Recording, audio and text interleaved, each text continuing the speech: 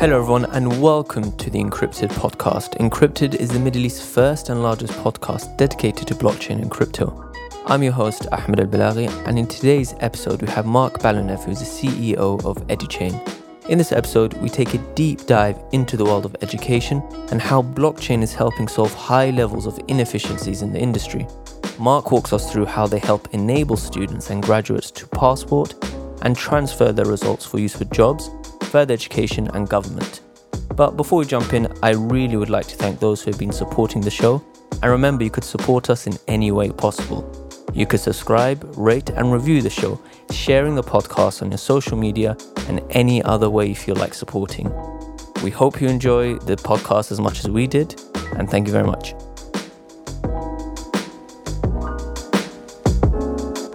Hello everyone and welcome to this episode of Encrypted. My name is Ahmed Al-Balaghi and I'm coming to you from Area 2071 here in Dubai. And with me is my co-host Nick Watson. Say hello. Hello. How are you doing? Good, how are you? I'm very well. I can't wait to iftar. Another hour and a half left. And today we have a special guest, Mark Balonev. Say hello. Hi everyone. How are you doing? I'm doing fantastic, thank you. Thanks for having me. It's a pleasure. So you're the managing director of Educhain and the founder of Educhain. Could you quickly give a background about yourself first for those who don't know you? Yeah, sure, absolutely. So you hit the nail right on the head there. I'm the managing director of Educhain. And actually the story of my kind of engagement in crypto and blockchain goes way back, actually back to 2010. Where we were running the sort of first original exchanges. Before you had any sort of formalization of a trading of Bitcoin, we were matching different markets like BGH and other markets in China with traders in North America. And so we had basically agents across multiple countries closing different deals. And that was all done manually. So we were the kind of original exchanges and traders back in the day. Cool. I did not know that. What's that? I did not know that. Analog world. Yeah, so that was kind of the first exposure we had to Bitcoin and crypto. And back then it was a really novel concept. A lot of people were very excited about it. But, it plateaued for some time. It was about $200, $250. Nobody ever thought it was going to hit $1,000 again after the original peak and the original craze. So we kind of tapered off our engagement there. I went back to more traditional areas of work. I have a finance background myself. So I spent some time working in Europe. FinTech, actually, financial technology, working with enterprises, so different corporates, banks, and helping them collaborate with financial technology startups and create those connections, which back then as well, this was a few years back, was a pretty novel concept, startups trying to work with enterprise. And as a result of that kind of work, blockchain rolled around, in about 2015, early 2016, as a new innovation in the financial sector at the time. Yeah.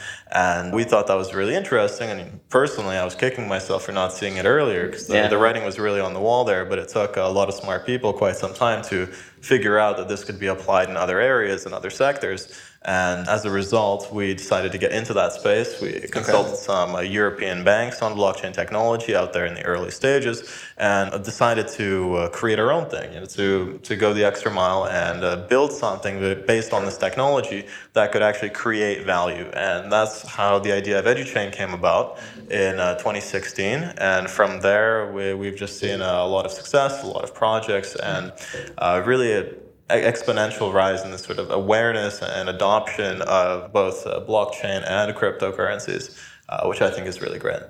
Great. And so you said in 2016 Educhain was conceived. Could you quickly explain what problem you're solving and what Educhain is about? Sure. So I guess as an additional backdrop, like I said, we worked internationally with a lot of different companies, a lot of different traders back then. I was based in Canada, but I spent some time in South America. I lived in Brazil, Europe, Asia, now the Middle East, of course. And one thing that I noticed was that traveling around was quite complicated. If you're applying for a job or going for a visa, especially with concerning your credentials or any sort of identification, things like this, you always had to go to one embassy, another embassy, a testing authority, notaries, any kind of information like your academic background, you would always have to get attested.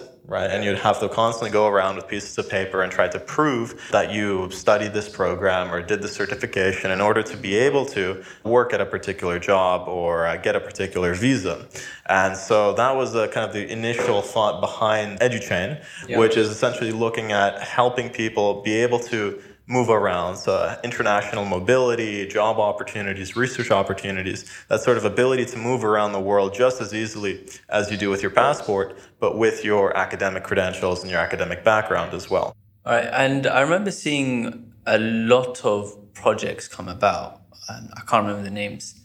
But what made you guys stand out to actually go out and work with, different institutions and different clients? What was your edge in that respect? Well, frankly, one of the biggest things back then was really timing, because when we started, education wasn't even really considered a use case, and that's quite a juxtaposition to what you see now with the explosion of different companies in the space, of governments getting involved, of different projects emerging, different reports, all talking about how blockchain can herald a revolution in education. But back then, even when we first came to Dubai here, to where we're sitting now, through Smart Dubai, that wasn't even a use case on their agenda. So they brought us as one of the first companies under the Dubai blockchain strategy. And I vividly remember sitting there and seeing the first presentation they ever gave to us, and education wasn't even up there. We're looking at blockchain and financial technology and supply chain and all of this. And there was nothing there to do with education. So we were one of the first that really spotted that as an angle. And it was also because of that timing that we were able to get an edge by basically getting to production, getting things implemented, getting projects much faster than we would have, let's say, in finance or many other industries, which were really hampered by regulation, governance issues, getting people to work together. So we had an edge in that sense, that we found the right use case, we found the right fit, and we were there when the timing was right. And so from there, everything just sort of fell into place. What was the use case, the one you ended up going with? So the original use case was the academic passport. So one of the byproducts of being able to digitize your academic history, self-sovereign identity, digitizing all of this is that basically you can look beyond just one credential, one digital diploma, and you can actually look at having all of your academic accomplishments throughout your entire learning journey all attached to one singular digital identity, right? Which means that now from K to 12 to higher education to professional certifications, I can have that all manageable, by myself, and I can choose selectively what kind of documents I want to share with whom and using what medium, how I want to share those. So that was the original concept, and that was what we pushed, which was called the academic passport. And most recently, United Arab Emirates University here became the most prolific, I think, implementation of this, implementing it for all of their students and alumni, which is really the first of its kind implementation at scale of that concept. All right, so you talked about digital identity. So you creating an academic passport for all these students. And let's use sort of Dubai as an example because it's being implemented as we speak. So is the academic passport a new identity, a new sort of form of digital identity for these students? Or is it linked to sort of the ID, the Emirates ID that we have here? Yeah, one of the things that we did here is we left the door for digital identity fairly open, because we didn't want to mandate that we would particularly use, let's say, our digital identity. We didn't want to play that role necessarily. So even early on here, a lot of it was tied around the digital identity that schools already had implemented, with the AAD Azure and so forth, or student identities like student IDs and things like this. And it was particularly for that purpose, in order to be able to integrate down the road with things like UAE Pass, with these fledgling initiatives in digital identity, so that eventually in the future you can have everything in one place. And let's say to your national UAE Pass, you can have your health records, your academic records, and so forth. For anybody who's not fully up to speed on EduChain, can you just explain what happens when you have digital issuance of the certificate or the academic capacity, and what happens when you have an old world where you have a certificate paper world? Are you digital twinning it? How are you handling those scenarios? Yeah, so In a nutshell, basically one of the major things that we do is we provide interfaces for regular people like you and me to interact with blockchain technology for a particular purpose, right? In this case, we're talking about digital credentials. So what we do is we create interfaces or applications for universities, for schools, so that administrators are able to issue these documents to students and alumni. You have an interface or a wallet for those recipients, like the students and alumni that are able to manage those documents and share them with recipients. And you have different types of gateways and portals for those recipients to be able to verify those documents against the blockchain in this case. And so those interfaces are what make it a lot easier, because generally blockchain is fairly abstract.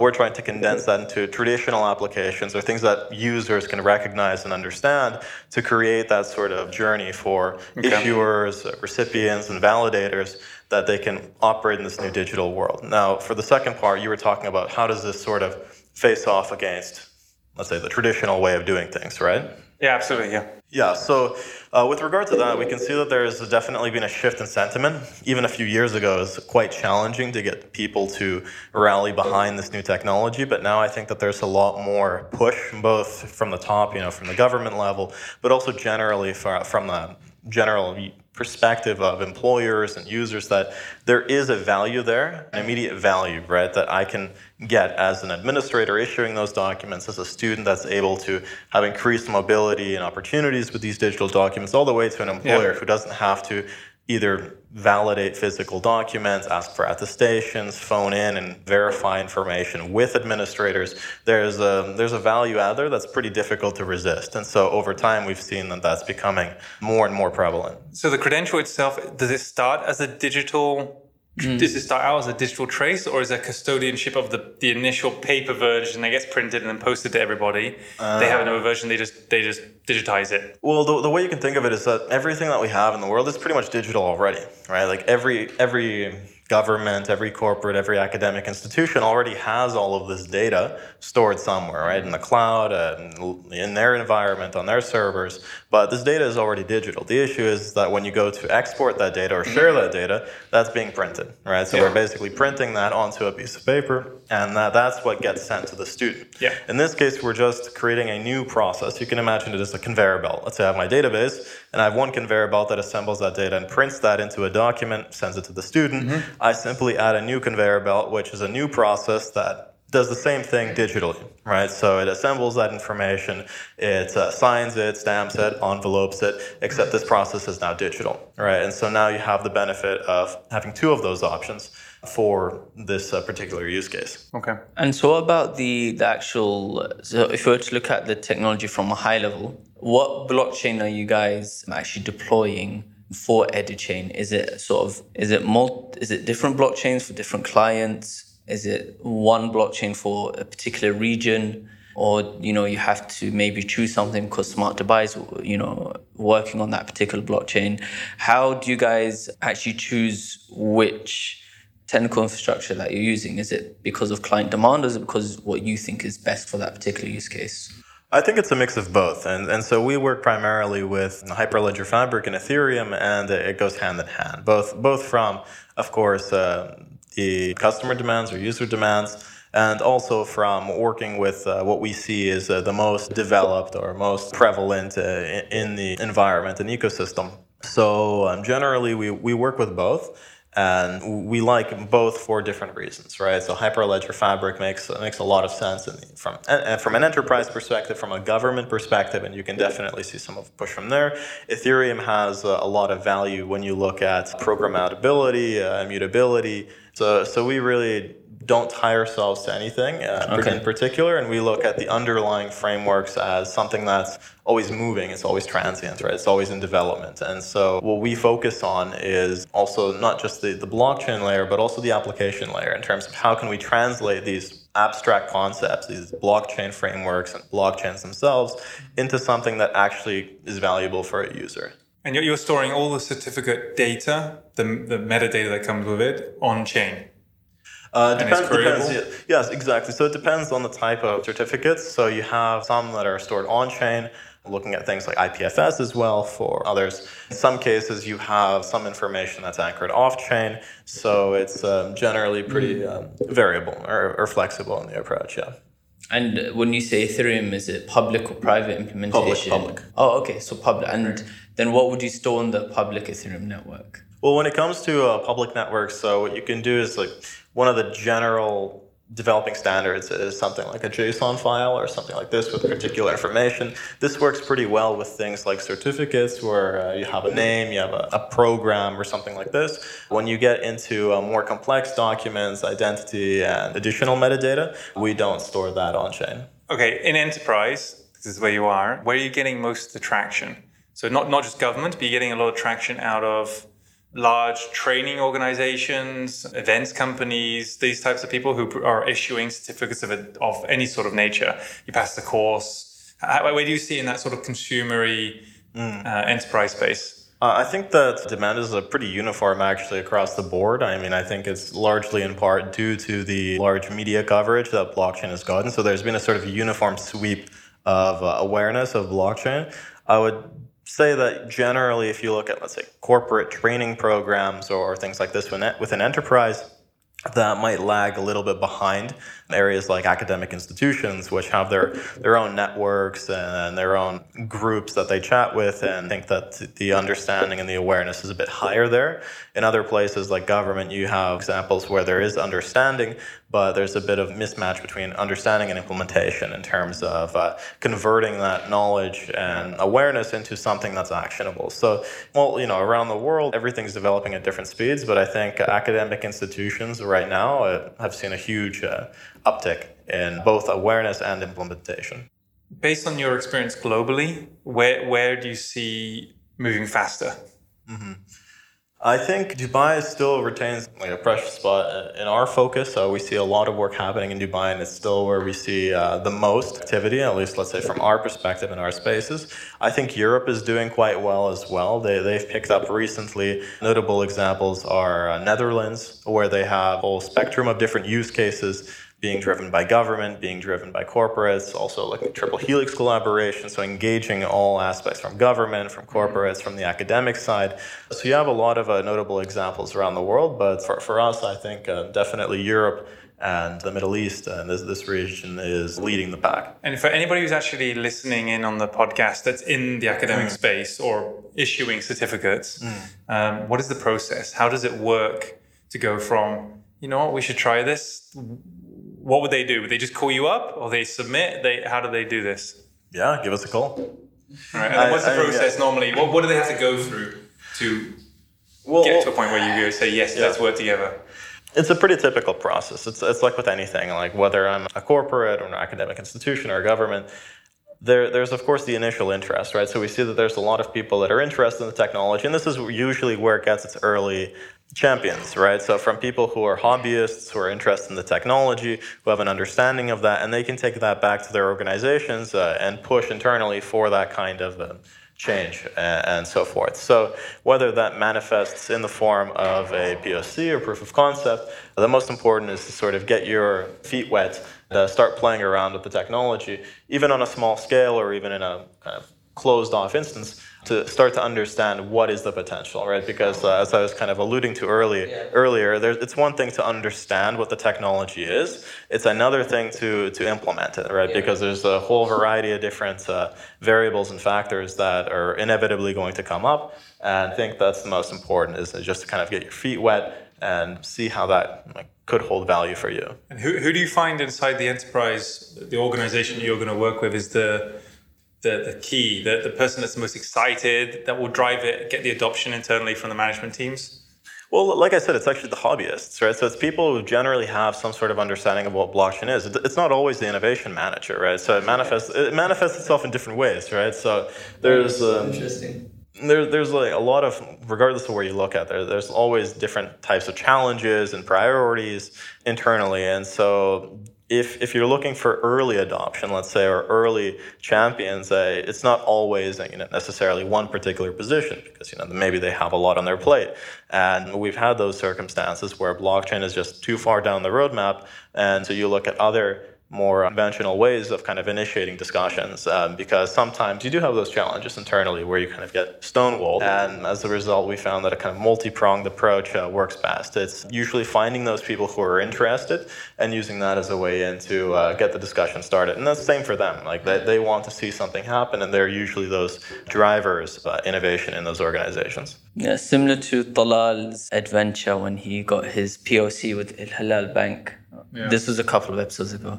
Okay, interesting. So I wanted to sort of, now we said, okay, you've explained the sort of high-level technical stuff on the blockchain side.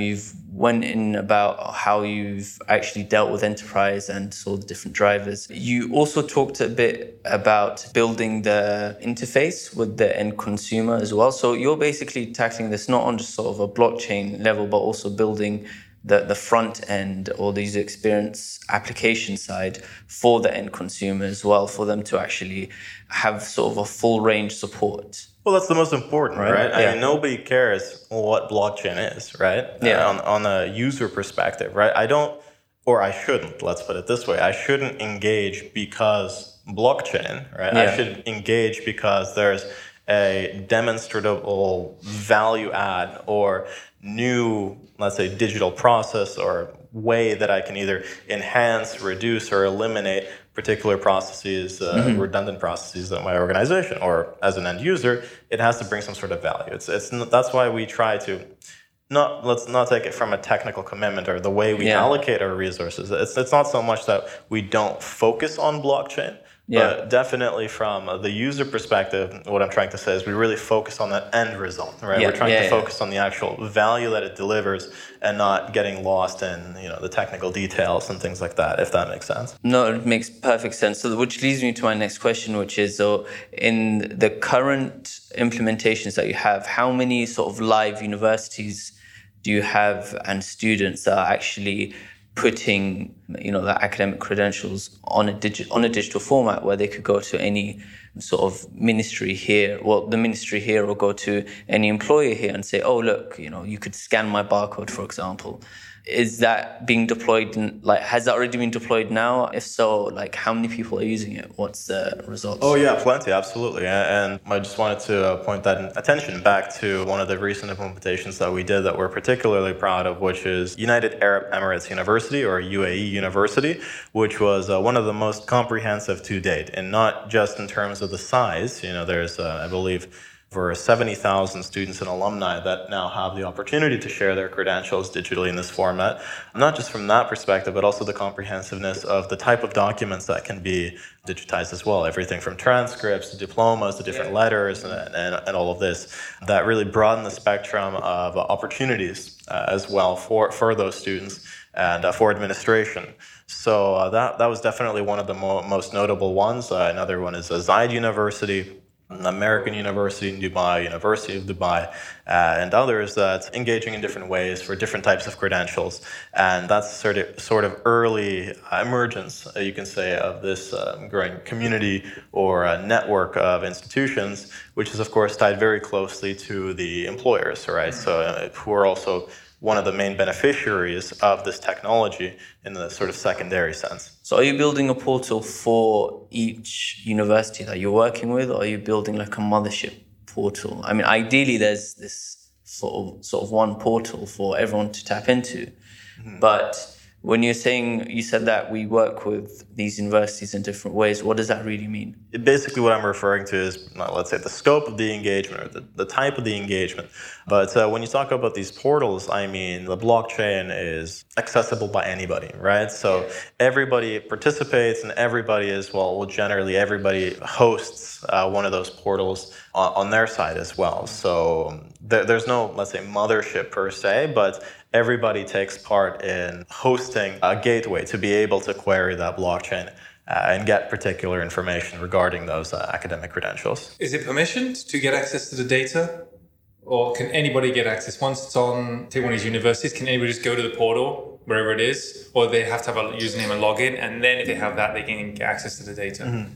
Well, the universities are permissioned, right? So in order to be able to issue documents, you have to understand, is this institution accredited, and is it permitted, let's say in this case, to be able to issue particular documents. And I think this is the way to go in this case for, let's say, a national system where you're constantly accrediting or de-accrediting different institutions, and you have to have an understanding of who is issuing what documents, right? So in that regard, it is permissioned from basically an issuance perspective, but from a verification perspective, if a student shares something with me, I'm able to verify that easily. So that's open to anybody, right? Because by definition, I can share these documents with anybody. So when you say sharing, sense, you mean I'm in my app as a user, I'm a student, I've just been accredited with a degree, and I go in my app and I share it to an email address.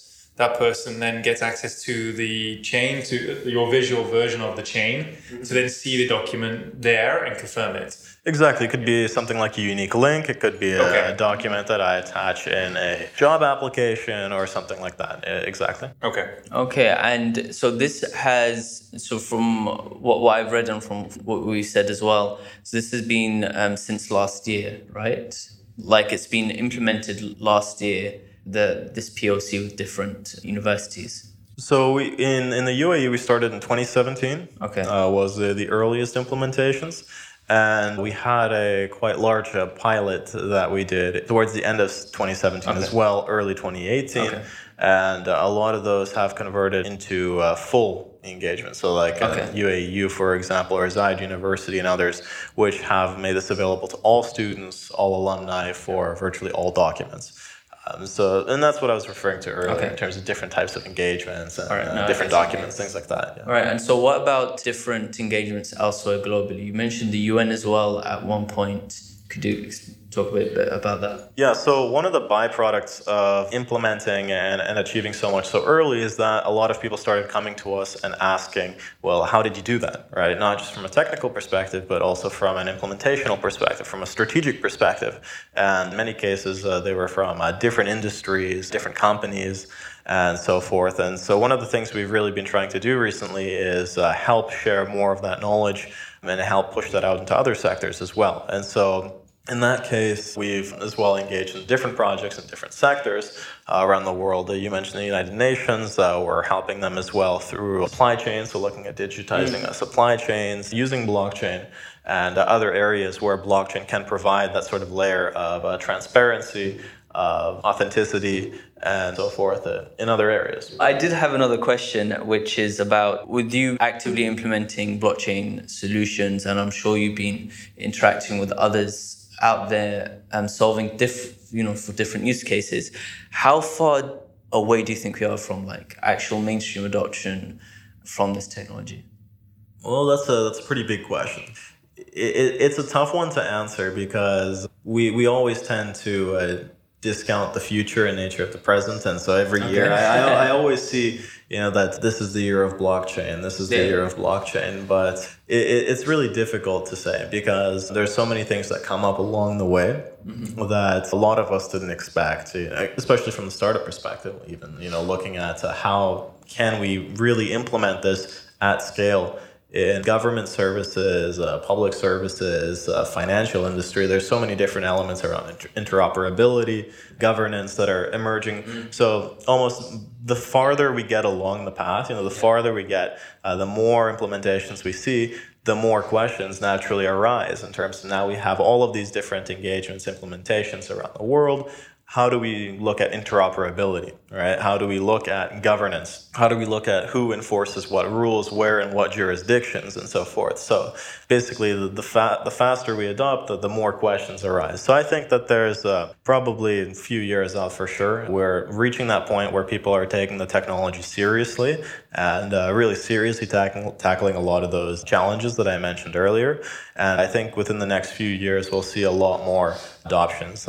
You might not notice it as an end user, but definitely that's going to be used as a lever or a way to create new efficiencies or new digital opportunities. Imagine you weren't in education. What would be the next best application of blockchain for you? I think there's a lot of opportunities for blockchain in education. Everything from gamification, looking at tokenization. And one of the big things that I personally like is sort of deconstructing learning, right? So going beyond a degree, going beyond a diploma to really first, from the university perspective, narrow down on what are the key learning outcomes that I as a student have gotten. So typically, you see a name, you see a program, you see a course, you see a grade.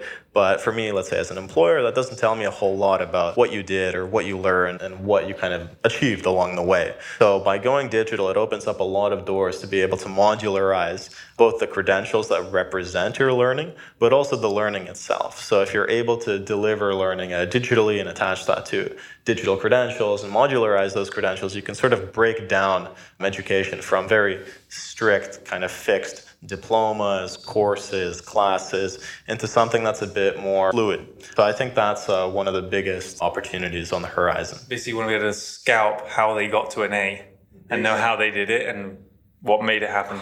Mm-hmm. Okay, that's interesting. I like that angle. Yeah. Forcing proof. Proof. Here we go, a new one. Proof of grade. Proof of grade. I thought he was going to say... I just made up a new one. Yeah, POG. POG. Pogba, that's all I could think about. I don't know if you know Pogba. No? Okay, forget it. I think he's something to do with football. Yeah, so he's a footballer who plays for Manchester United, greatest team in the world, and he's going to leave in the summer. Probably better for the team. Yeah. Sure. Anyhow.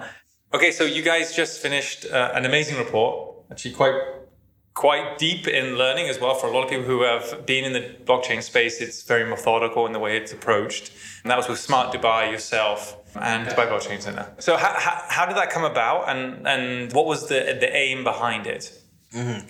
Yeah, so as I was saying earlier, both from all of our sides, the Dubai Blockchain Center, Smart Dubai, and ourselves, we were accumulating a lot of experience from all the different engagements and implementations of blockchain and our kind of experiences in the space that we wanted to sort of share and condense into something that could be used as a sort of actionable handbook for executives, innovation managers, and others in the space who are looking to implement practical blockchain projects, either who are at the early stage or already implementing. So I think this report was a sort of combination of all of these different experiences into something that could be used to refer to when implementing blockchain projects. So it goes over a lot of the common challenges that we saw. The more we talk, the more we saw that regardless of the industry, regardless of the people, the type of projects, we were all running into very similar challenges. And so this report is a sort of attempt to put those all together to talk about what are the challenges out there